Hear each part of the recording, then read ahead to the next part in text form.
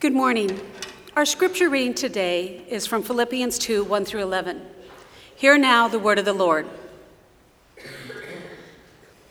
Therefore, if there is any encouragement in Christ, any comfort in love, any sharing in the Spirit, any sympathy, complete my joy by thinking the same way, having the same love, being united, and agreeing with each other.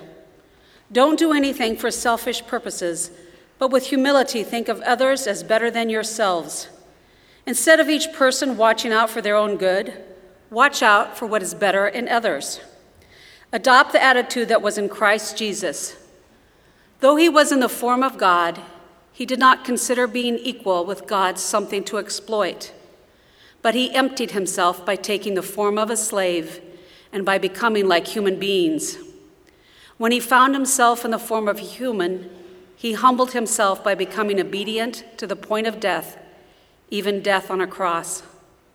Therefore, God highly honored him and gave him a name above all names, so that at the name of Jesus, everyone in heaven, on earth, and under the earth might bow and every tongue confess that Jesus Christ is Lord, to the glory of God the Father. This is the word of the Lord.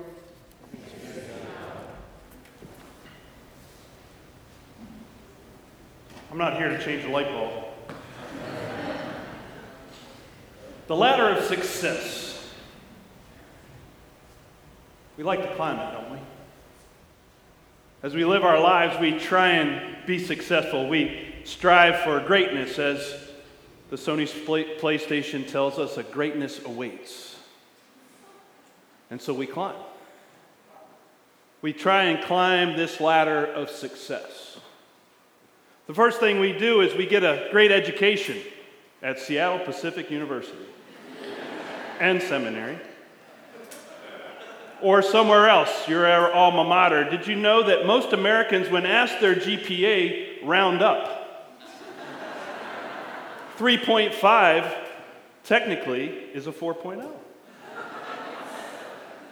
But why do we do that? Why do we tell that little white lie about our GPA? Why do we try and present ourselves as successful to the world when it comes to our education? Maybe we're trying to be great.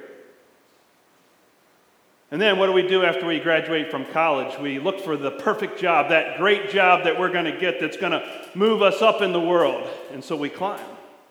We get that job and we get that salary and we get all that responsibility too. And so we climb to get higher on the career ladder, on the ladder of success. And then as soon as we get that job, we become so successful that then we begin to look for recognition and awards and things that will make us look even more successful to the world around us. We build our resumes. And then someone comes along and says, here's another job for you. And so we climb. And we make more money and we get more successful and we get more stuff and more things and we start having families and we get married and all these wonderful things that help us to create this image of a successful life. And then we begin to buy brand name stuff to make sure that everybody knows our status in the world. We drive cars, we wear clothes, we do things that will make people see our success and how successful we are at climbing this ladder of life. Right? And you know, as a pastor, I get to talk to a lot of people at the top of this ladder. And I talk to men and I talk to women who have been striving so hard to be Superman or Wonder Woman, to do it all, to have it all, to present this image of the world that we're successful, we've got it all together. And yet often I find these same men and women in the pastor's office spiritually empty. And they come into my office and they say, why am I so empty? I've got it all. I've climbed the ladder. I've done everything that society has taught me to do, and for some reason, I don't feel fulfilled. Goes back to the Garden of Eden, doesn't it? You remember the Garden of Eden and that story of Adam and Eve? The serpent was up in a tree. I wonder if they had to climb that tree to get the fruit. I wonder, what was the temptation they had to grasp, they had to climb up for? What the temptation was that they'd be like God, that they'd have greatness, that they'd be successful like God. And so they climbed and they grasped for that fruit. And they were empty, spiritually bankrupt. And then comes this guy named Jesus. The one at the top of the ladder, remember that guy? The guy who had it all already, who was already up here, who was with God, who was God. If anybody was great, it was Jesus. And he took that and he said, that's not something I want to grab onto. That's not something I want to exploit. And so Jesus stepped down. And he became a human being. In fact, he became so human that people didn't even recognize him. They didn't even recognize that he was from God because he was so human. Not only did he become a human, but he became a servant. A slave, it says. Not just any slave, but then he took another step down and he became a criminal. And they put him on a cross. And he died there. And in that moment, Jesus said, it's not about climbing up. It's about stepping down. In fact, he defined the whole kingdom, the whole gospel. He defined greatness as this. If you want to become great, he said to his disciples, become servant of all. That's what Jesus said. And what I love about God and what I love about Jesus and what I love about the Spirit is that Jesus was God stepping down into our world. That's what we celebrate at Advent and Christmas. This incarnation. That we have a God that is not seeking to exploit God's greatness, but is willing to be humble. Willing to serve. Because God loves you and me. God cares too deeply about us to not come down and show us that there's a different way of doing life than just climbing this ladder. And that's really what the incarnation partly communicates to us. In fact, that's what Paul appeals to in this incarnation. He's saying to the people of the Philippians, he's saying to them, hey, have this different attitude. Because in the incarnation, God is showing us a different way of being and living. That's what God's doing. Now, we don't understand the incarnation. We've had scholars debate it. We've got libraries full of books about how the incarnation works, trying to make sense of it, trying to figure out the mechanics of it. How could God become human, and what did God have to give up? And when God emptied God's self, what happened there? Really, the answer is we don't know how that works. It's a mystery. But in that mystery, God is revealing something about God's self to us, and that is that God is willing to be humble. That love creates humility. That love keeps us in the path of humility. So I want to talk about this attitude of humility. That's what Paul's pointing us to. He says that our attitude, he says in Philippians 2:5, adopt the attitude that was in Christ Jesus. Adopt the attitude that was in Christ Jesus, who stepped down rather than climbed up. So what does that look like for us? What does it look like for us to adopt this attitude of humility? Well, I'm going to share a few things with you. I think that what this looks like. What does this look like, this attitude of humility? Well, one of the things that the American Psychological Association has noted over the past 20 years, that the median narcissism index in America has gone up 30%. Would you agree with that? Would you agree that as a society, our narcissism index has gone up? They did a study actually earlier, pre-millennial study, and in 1954, psychologists asked teenagers, or gave them this statement. They said, the statement was, I'm a very important person. Guess how many teenagers thought that statement was true of themselves? Take a guess. I'll let you guess. All of them? No. But you're spoken like a true millennial today, right? You'll understand in a minute. You'll understand in a minute. I'm not picking on you. What's that? 3 or 4%, actually 12% of teenagers in 1954 said that about themselves. By 1989, 35 years later, 80% of young men and 77% of young women were saying, I'm a very important person.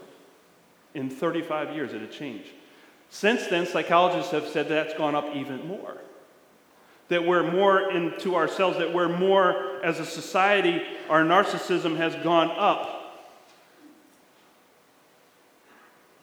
Keeps going up. What did Jesus do with narcissism? Came down, right? He gave it up. In fact, I don't believe God is narcissistic. A lot of people think God is. I think the incarnation proves that we don't have a narcissistic God. A God that was willing to step down into our world and to love us and to care for us and show us a different way. So I think part of our own attitude of humility is really emptying our own selves of narcissism. We have to give up our narcissistic ways. I've actually thought about giving up Facebook and social media. Because really what we understand is in the social media world, that there are these algorithms at work behind the scenes in our social media software that are actually dictating what we see in our feeds. And if there are any tech people in the room, please correct me after the service. But there are algorithms in this software that's saying, I think you need to see this. This is what you want to see, not what you want to. You're not making that decision, is what I'm saying. What's making the decision for you is a computer saying, I believe this is what you want to see, which is based on your own narcissism.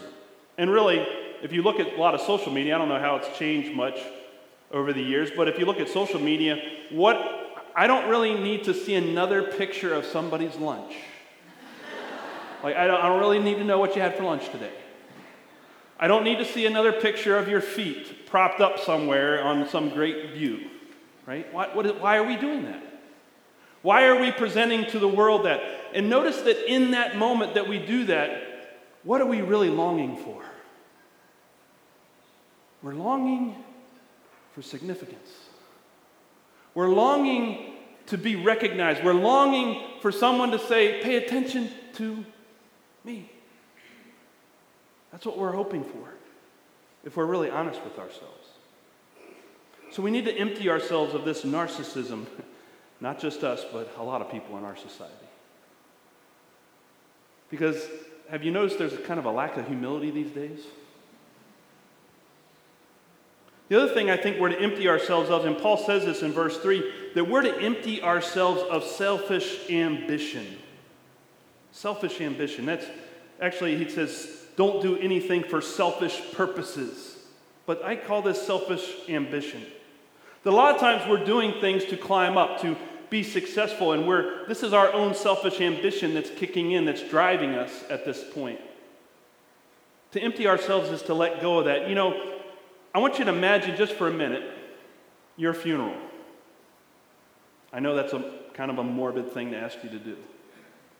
But I don't want you to just imagine how you're going to die. I want you to imagine just for a minute, what are people going to say about you at your funeral? You're at your funeral, you're listening in, everybody's there. What are they saying about you? I can tell you what they're going to say about you. I've been to a lot of funerals. I have never seen somebody hand out a resume at their funeral, showing their GPA, showing all their awards and recognitions and successes. I've never seen that happen at a funeral because that's not what matters at a funeral. In fact, when I listen to people talk about that person who's passed away, very little of what they say is about their accomplishments, about their greatness, about their success. Very little about their success. You know what people talk about? You've been to funerals. What do they talk about? They talk about how that person loved them.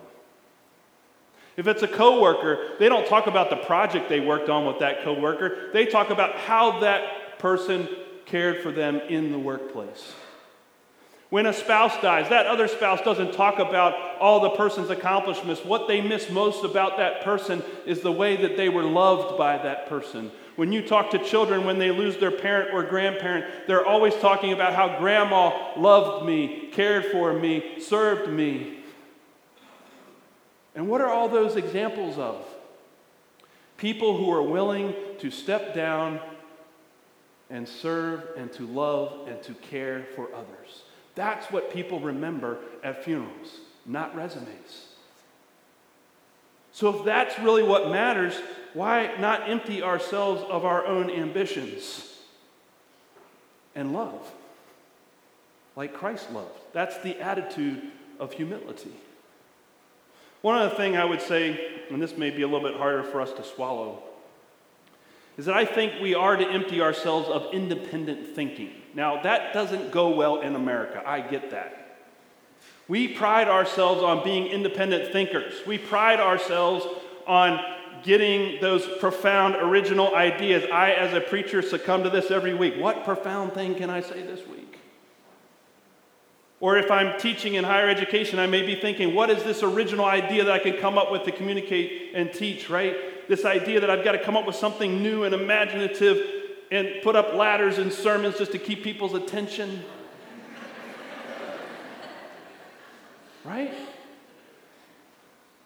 Why? What's going on inside of us that we have to be so independent in our thinking? Is it not that we're climbing? Philippians 2:2, Paul says this. He says, complete my joy by thinking, not independently, the same way, having the same love, being united and agreeing with each other. What Paul is saying is that the way of humility, the attitude of humility, is finding ways to create the same love and to love each other and to think the same way and feel and experience unity and have community. Because this is the thing about humility. Community exists when there's humility. Community is destroyed by narcissism and ambition and independent thinking. It destroys community. One of the greatest blessings of my life was when I was in a program at the Beeson Pastor Program, and I got to live in a community with 21 other pastors and their families. That was one of the best years of community of my life. And the reason that is such a great example of community to me is because we all were on the same playing field socioeconomically. Nobody made more money than anybody else, so we were at the same level economically. We all had the same purpose. We were all doing the same thing. We were all finding a way to serve God and grow in our development as leaders, as servant leaders. We were all pastors. We all were pastors' families. And very rarely can a pastor ever experience that. Because usually we're off in our own churches doing our own things, right? Independently. But in that community, we experienced care, love, prayer. People prayed for us regularly. In fact, when we left that community, we all spent a year together. I'll give you two examples. One is that we had one of the guys in our community, his mom was very ill with cancer, and he lived in Canada. He had to go home to Canada, but he didn't have enough money to go home to Canada. So all of us took a little bit of our income and pulled all our incomes together, different families all pulled together, and we sent him home to be with his mom. You know what that does? That builds community when we all are willing to serve together. The other thing was that the moment we drove away from campus, at the end of that year, every family, when they would get the U-Haul trailer packed up, each family would stand out in the middle of this grassy area, and all the other families would come out, and we'd all lay hands on that family and pray for that family, sending them into the ministry field, into the mission field. And I'll never forget how that group, every time somebody got sent, there were tears. And that group just kept getting smaller and smaller and smaller. I felt bad. We were like the family number 5 from the end. And I felt bad for the other 4 families that were left behind. I said, I feel bad for you guys. Who's going to be here to pray for you? And they're saying, no, this is awesome. It's community. We experience community. We experience community, folks, when we empty ourselves of independent thinking so that we can seek the same love for one another, serving one another. Maybe this will help you. A young monk went to the monastery to start his first year of monastic life. And the abbot of the monastery mentored him. And so in their mentoring relationship, the young monk came to the abbot and said, "What's the difference between heaven and hell?" And the abbot said, "Come with me, I'll show you." And he showed them 2 doors in the monastery. And he opened up the first door, and they went in. There was this great banquet hall. And the aroma was wonderful in the room. There was this big feast in the middle of the table, a big, round, giant table with people all around it. And this great food was in the middle of the table, and you could smell it as you entered the room. You could see all the people around the table. And each person was given a long spoon because the food was so far away from their seats that they had to have these long spoons to reach the food in the middle of the table. But the problem with these long spoons is that they were longer than their arms. So when you turn it back, they'll put it back in you couldn't quite get it there. But they got to arguing and using their spoons as weapons to try and knock other people away from the food so they could get to the food and get it to themselves. And they were arguing and they were fighting with their spoons and hitting each other with their spoons and defending the food with their spoons. And nobody was happy. Nobody was completely joyful. And the abbot closed the door and he looked at the young monk and he said, "That's hell." He went to the second door, opened it up, and they went into the room, and the same scene was there, the big round table, lots of people, the same food in the middle of the table. You could smell the aroma of this wonderful food. Same long spoons, same people. But the difference was that the people were using their long spoons to feed each other, to give the food to each other across the table. They weren't fighting, jockeying for position, exploiting their position at the table. They were taking their spoons, dipping it in the food, and serving the person across from them. And everybody was laughing and enjoying their company and enjoying the meal together. And the abbot closed the door and said, "That's heaven." Serving, community, humility. That's where you'll find joy. So how are you using your spoon today? You know, God's given you a long spoon. It's called your long life.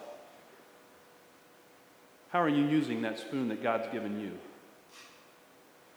Are you using it to climb? Or are you using it to serve? Amen.